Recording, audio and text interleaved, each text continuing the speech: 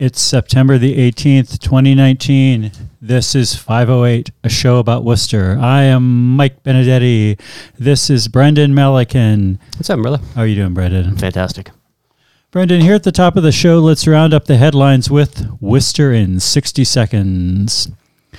There were lots of crime stories this week, including an attempted kidnapping and a child porn bust. After a hand count of the results of the municipal preliminary election, Ralph Tissioni and Evan Corrigan remain tied for 12th in the city council race. Rather than have a runoff to break this tie, both men will be on the ballot in November. Running for mayor will be incumbent Joe Petty, also Calorio, Coleman, and Sarkodie. There's lots of action on climate change in the city this week with various events connected to the global climate strike. The city council has endorsed the declaration of a climate emergency. The state's Catholic bishops issued a statement on the climate crisis saying, among other things, action is needed at all levels of government to encourage replacement of fossil fuels with renewable sources of energy while ensuring that the most vulnerable in society are protected from harm during this transition. And the Worcester City Council definitely wants to ban plastic shopping bags at retailers, though not at other places. The retailers could give you a reusable, recyclable paper or Astm D6400 compostable bag. How are we doing on time? That was exactly 60 seconds. You know, Brendan, we've been doing this show a long time, and a lot of people would say, "What good has that done you?" And the answer is, I can guesstimate 60 seconds a lot better than I could 12 years ago. Yeah, that's fantastic. Well done, Mike. Yeah. So, there's a lot in there. There's a lot in there. And we could be talking about environmental stuff this week. We could be talking about election analysis this week. We could be talking about the bus this week. What's got your heart? I would genuinely look, because I'm kind of excited about it, but at the same time, I'm still kind of up in the air as to like, okay, what is the expectation? The action on climate change with the city council is something I'm thrilled about. Bags being gone. I know this is probably driving you up the wall, but I'm thrilled that we banned bags. The climate change part of thing, though, like I can tell you what the expectation is. Yeah. This is based on the actual thing that they endorsed, which if this is like most things the city council votes on, nobody on the city council read, but I'm not being sarcastic. On it. I am not being sarcastic, viewer at home, listener at home. I know for a fact that many city councilors do not read many of the things that they vote on. Sure.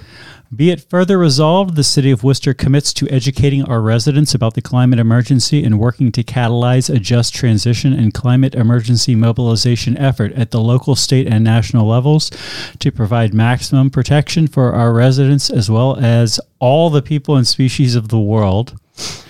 And be it further resolved that the City of Worcester calls on the State of Massachusetts, the United States of America, and peoples worldwide to initiate a just transition and climate emergency mobilization effort to reverse global warming by restoring near pre-industrial global average temperatures and greenhouse gas concentrations that immediately halts the development of all new fossil fuel. So this is what they're asking for, that we immediately halt the development of all new fossil fuel infrastructure. Mm-hmm. Rapidly phase out all fossil fuels and technologies which rely upon them. End greenhouse gas emissions as quickly as possible. Initiate an effort to safely draw down carbon from the atmosphere. Transition to regenerative agriculture. End the sixth mass extinction. And creates and guarantees high-quality, good-paying jobs with comprehensive benefits for those who will be impacted by this transition. I have a lot of mixed feelings about benefits, honestly. I feel like this is maybe some sort of World War II era thing where jobs started offering benefits as a way to avoid paying taxes or having to comply with wartime restrictions. And now suddenly we just have this whole, I don't know. I just feel like it's a mess, but that's just weird nerd stuff. Like overall, I like the idea of doing climate action. I feel like the really concrete thing that they're committing to is that they're saying that we need to stop all new fossil fuel infrastructure. Right. So, and I guess this is where I'm confused with some of this, right? Because just to be clear, don't disagree with any of it. Like this is out of the park, well written, well presented. The way that's written, and if the council now supports this officially, yes. So no new fossil fuel infrastructure. Does that mean that like the city of Worcester should not be able, if a home is being built tomorrow, that home can't have natural gas? I feel like you can't run a natural gas line the 20 feet from the street to the house, and I'm okay with this, right? Maybe. I think that's infrastructure. That's like the definition of infrastructure. Definitely no new gas stations. I think no new gas stations in the city. So no new gas stations. We shouldn't even actually, more important, every couple of years, everyone knows that like gas stations are heavily regulated. Like you always have to pull up the tanks every couple of years, have new tanks installed in the ground so you don't have any seepage or leakage into the ground. Yes. That's infrastructure. That's new, right? So like every time that's done, like we should within 10 years see no gas stations in the city of Worcester. I'll say this. You remember a few years ago that people were working on stopping the Dakota Access Pipeline. Yeah. And that there were people in Worcester, including people close to my heart, who got arrested outside of one of the banks on Main Street that was doing some funding this access pipeline. I would say that now that they have endorsed this, the next time somebody does that kind of climate action, trying to shut down a pipeline, the city council should definitely be going on record every single time as saying, we support this, we support our citizens doing this, and every single time there's anything that the city can be doing pipeline related, they should just be like, no pipeline anywhere near the city of Worcester, no pipeline in Worcester County, no pipeline nowhere. Yeah, but again, and I'm not trying to like be a jerk, probably a little bit, but like, again, fully support everything that's written here. But I like language matters, and like the language is when you're talking infrastructure, like I think a lawyer reading this, like it shouldn't be hard to find a lawyer who in City Hall who would say, okay, we just made it a violation of city ordinance to replace a light bulb on a street light, because that light bulb is right, because currently not powered by solar. Probably it is in Worcester, though. We're like one of the greenest cities in America, Brendan, as you might find out if you read I know we get all sorts of rewards.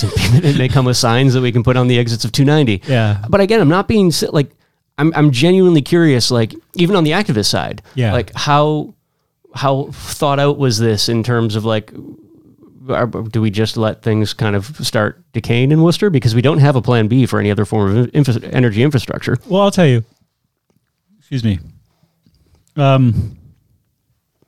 Definitely parts of this are like customized to Worcester, which I appreciate. I mean, I assume that this is sort of based on a general template. Like, I think that your nitpicking is helpful. How about roads? Because I feel like our roads are literally made with oil products. Can we build roads like that? Doesn't mean that better definition. Infrastructure made of fossil fuels is different than fossil fuel infrastructure for the fossil fuel industry. Okay. I mean, I think that there's this there's this real challenge here, which is that if you ask the city council, hey, sign a anti-climate change thing, and they say great, and the anti-climate thing change thing says the Worcester City Council officially likes whales and butterflies.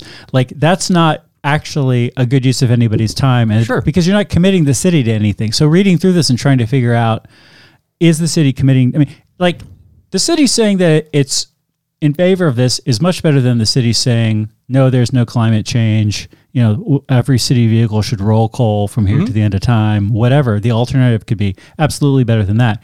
But I do think it's useful to read through this and try to figure out, is the city committing to anything new? I mean, the city has a lot of green benchmarks and a lot of green plans. Sure. And we're definitely moving ahead on these green benchmarks, and we're probably not moving ahead as fast as we should have. Things like the plastic bag ban, I mean, that's something separate, a topic. That's something the city should have done a decade ago, 15 years ago. I mean, now it's kind of the thing, so it's much less risky for the city to do it. So maybe prudence-wise, it's better to do it now. But anyway, I think it's useful to read through this and be like, okay, like, are there a couple of bullet points of things the city actually committed to that are new? Right. Or did the city just, if it's just the city reiterating its commitment to these things, that's fine. And it's, I guess, make a big deal about reiterating it, but that's nice. In terms of the nitpicking, it's similar to, I think, the way people should, but probably don't view certifications like organic, right? Like it probably, whatever you think that certification means, probably not what it means at all, right? Like those certifications are, they're collections of buzz terms for marketing purposes. They're not really helpful in terms of making food decisions. I worry that, again, like if tomorrow, if last night the city council voted like, you know what, like legit, like we're not investing in anything that involves petrodollars at all. Like we're not going to spend a cent in that in a hard line, right? Like I would actually be cool with reinventing civilization from starting in Worcester. I'm okay with that, but I'm not sure that that's really what the city council was intending, and I'm not even sure that's what like the activist community was intending. And I think another way to approach that would be protecting people who will be impacted the largest by climate change and a climate emergency, right? Because like one of the things that goes in line with that is if you look at the world's militaries, right, like what they're discussing in terms of climate change, and there's probably no, oddly, other than like hardcore environmental activists, there's probably no collective groups more interested in climate change than the world's militaries, right? Because almost all of them universally are the only form of government that's saying like, hey, guys, like flag on the field. We actually have to deal with this is a big problem, and primarily because it's like what, like all like 90% of like the world's population is like lives in like coastal areas and whatnot. Right. So the expectation is massive movements of people over the next the coming decades, as you know, people can't learn to breathe underwater that quickly.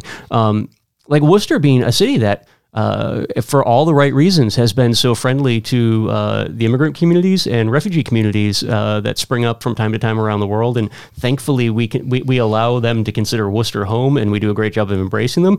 That metric changes really, really fast if, say, like an entire country goes underwater, right? Like Madagascar, like sinks, like that's a lot of people that could be coming here, and the people who are likely to be most impacted by that are people who are already here, who would, I think, in the language of this ordinance, would be considered the folks that we want to be protecting in the first place. Like, there's some really interesting social dynamics at play that, while I'm thrilled the city council just signed up for, to your earlier point, I'm not sure they read any of this.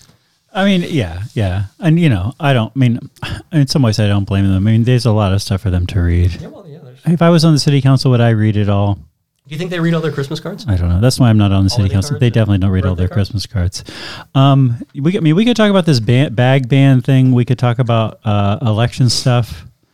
What do you care about this bag ban? I think it's great that we did this. I mean, this is hasn't Councilor Luke's been talking about this for like a decade now? I think everybody's been talking about this for so long, since the day I was born. But I mean, it's just I think it's fantastic. Yeah. Well, I tell you why. Like my only, you know. Like, can I nitpick this? Can I nitpick this great thing and find some way to bitch and moan about it? Sure, I can do that. So first of all, this only impacts retail establishments. Some of the soup kitchens that I volunteer at, were like, does this mean we can't give people plastic bags anymore? The answer is no. It doesn't mean anything. It has nothing to do with you. Laundry bags, newspaper bags, produce bags, frozen food bags, all kinds of bags. The other thing is that, so the retailer can give you a bag which is a reusable bag. Okay. They can give you a recyclable bag, which is way, way, way less good environmentally than a reusable bag. Yep. Because, you know, they can give you a paper bag, which... what the hell sign emoji. Like, I think we all know that from many environmental impacts, a paper bag is worse than a plastic bag. Not clear that a paper bag is any better than a plastic bag. Many people will point out, well, the plastic bag will be here 1,000 years ago and the paper bag will not. And the answer, my response to that is, in the city of Worcester, that's not true. In the city of Worcester, they're both going to be burned in a fire within a couple of days of you throwing them in the trash. So that plastic bag definitely won't be here. Yeah. It'll be ashes. Or you can give your customers an Astm D6400 compostable bag. This, which I Google online. I mean, these are industrially compostable bags, like an industrial facility that does composting, that brings its stuff to a very high temperature for long periods of time, can compost this bag within a number of weeks. Right. I Google online, like, can you do this in your home compost pile? And I think the answer is no. Yeah. Like, it's definitely possible that if the stars align correctly, a bag or part of a bag in your compost pile could compost, but you can't just throw these in your compost pile or leave these in the gutter and expect that they're going to compost. Right. So, like, it seems crazy to me that that the council even has that on there. I feel like they should just cross that one off and be like, listen, compostable plastic bags are just as much of they're not as much of a nightmare as plastic bags, but they're up there. I mean, 100 years from now, maybe even 10 years from now, one will be here and one won't be. Right. But 3 or 4 years from now, probably they'll both be here. Yeah, and I guess, do you do a lot of gardening?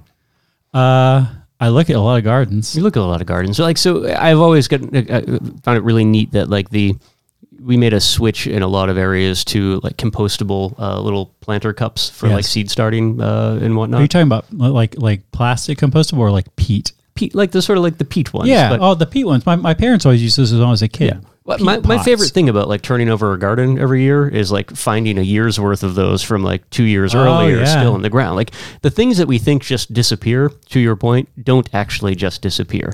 And I mentioned like organic certifications earlier and whatnot probably don't mean what a lot of people think that they mean, because the word carries a lot of weight, but the definition of a certification is something completely different. The way we think of and define compostable, like in an industrial way, so it has a certification, is not what people think of when they're taking their kitchen scraps and throwing it into a pile in the backyard.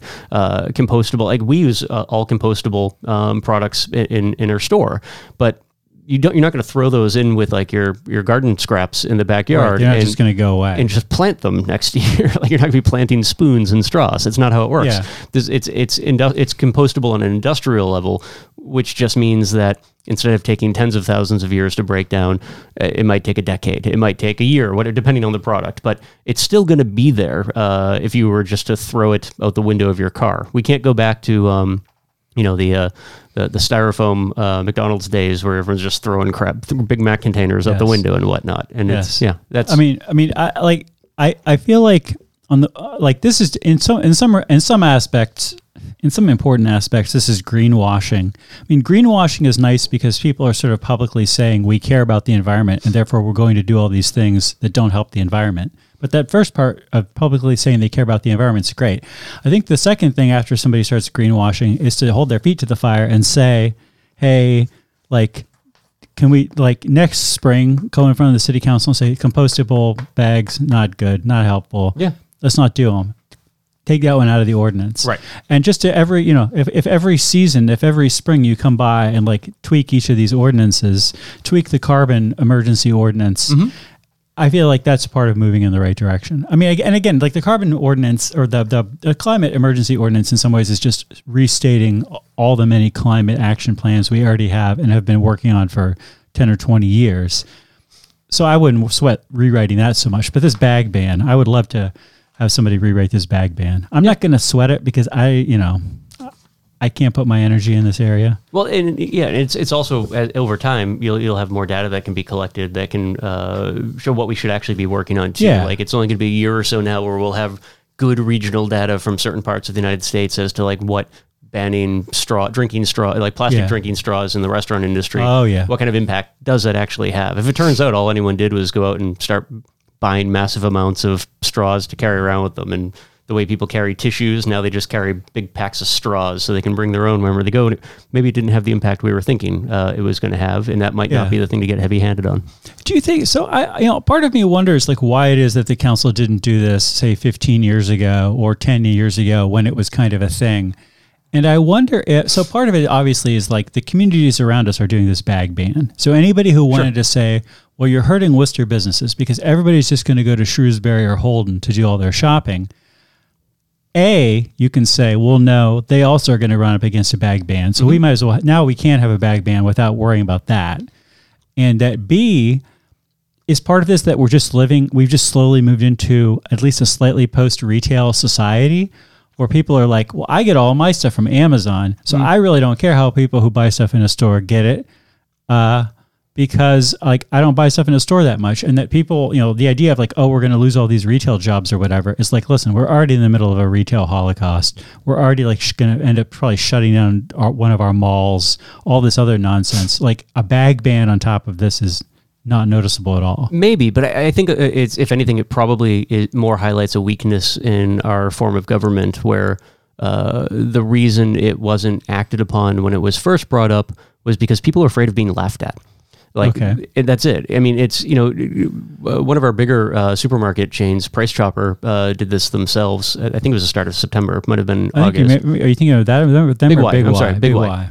And I would be thrilled. I'd be really, really interested to see what internal data led them to make that change, right? Was it just because they saw the writing on the wall and like, okay, this is going to be easier to do this now as opposed to a rush to do it down the line if we have one community that does something brash?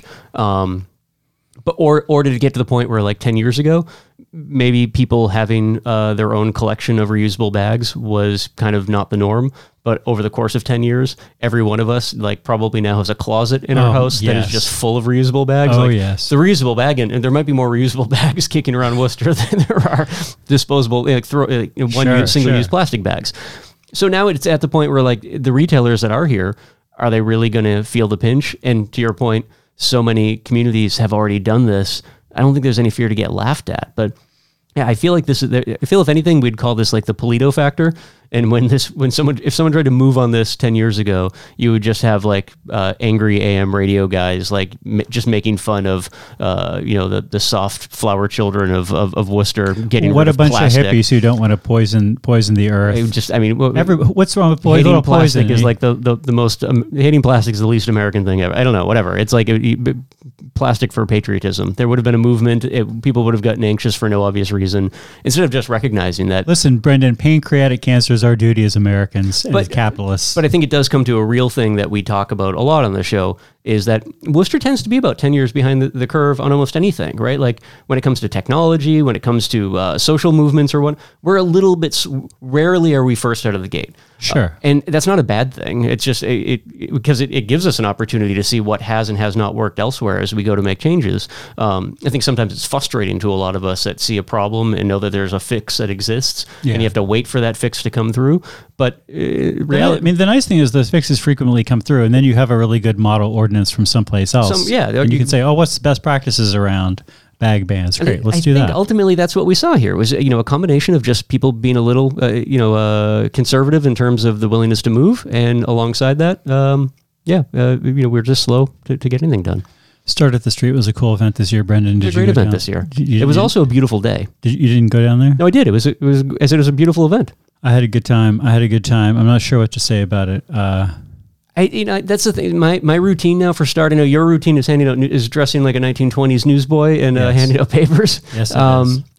I just like walking through that crowd and kind of being reminded how few people in the Worcester area I actually know. It's nice to see friends and whatnot, but like I really love looking at the faces of all the people I don't know and just being so happy to see people I don't know around me. And there was tons of them this year. It is nice. I'll have to say to the listeners of this program, it was nice to have a handful of acquaintances and a handful of total strangers come up to me and say, hey, thanks for doing those school committee interviews. Yeah. Let me tell you, when we were doing those interviews, I was not really happy with the way those interviews turned out. But a lot of people, I think, or based on what people coming up to me on the street and talking to me, people were like, yeah, like this was kind of the only resource I had for the kind of information I wanted to know. Like, I think in some sense, people just want to be like, I just would like to sit in the same room for 5 minutes with every one of these people and ask them like one question and just see how they think, how they behave, where their head is at.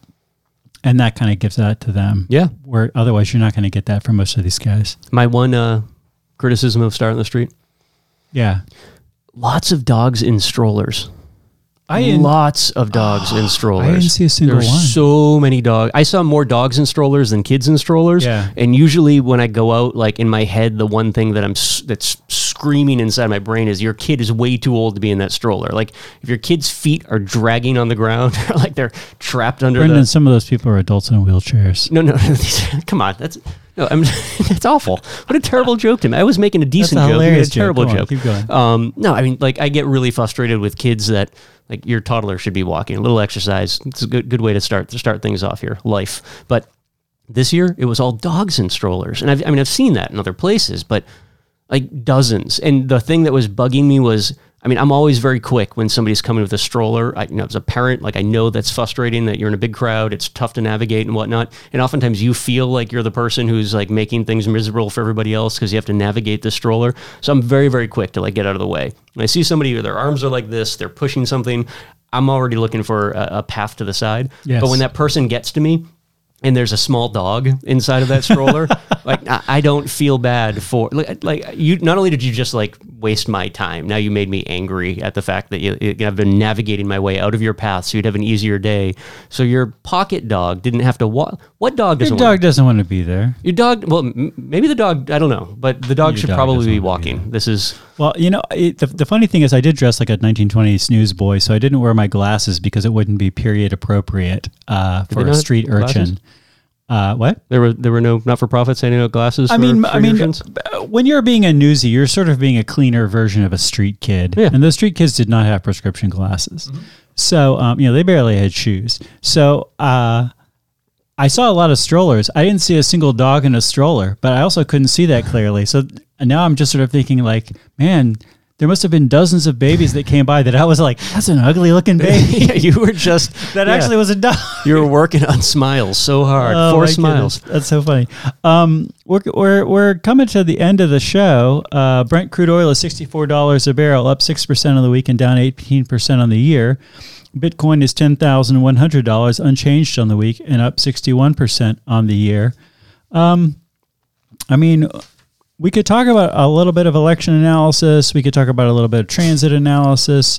We could talk about Mayor McCheese for a couple minutes. You know what I would love to, and I don't have much, and I don't feel like enough people turned out to vote to actually have a conversation about an election. I think if anything, we should still be having a conversation about which one of your friends on Facebook are lying about voting, because I've mathematically a significant number of them are lying. That's.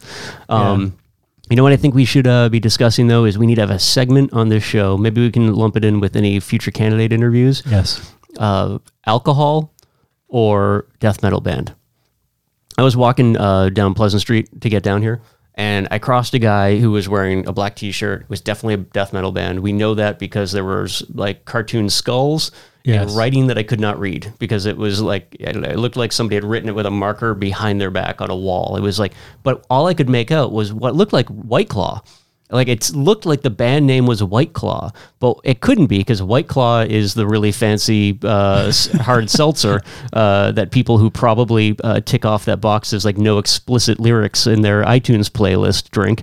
And I was thinking, like, wow, that would be a great, like, maybe we could bring Snow Ghost Bruce Russell in here, and we'll have a list of beers and alcohols and like obscure death metal bands that he probably wouldn't know the name of, and we'll have him guess which is an alcohol, which is a death metal band. I would love to do that. White I would love Claw. to do that. Great band name, Mike. I started doing some election analysis, and I came up with one. I was trying to figure out, like, what's actually worth graphing or charting from this election, and I came up with one graph that's definitely worth charting, which is a graph which says not that many people voted in this election. See, more people used to vote the last couple of elections. This preliminary election, lower.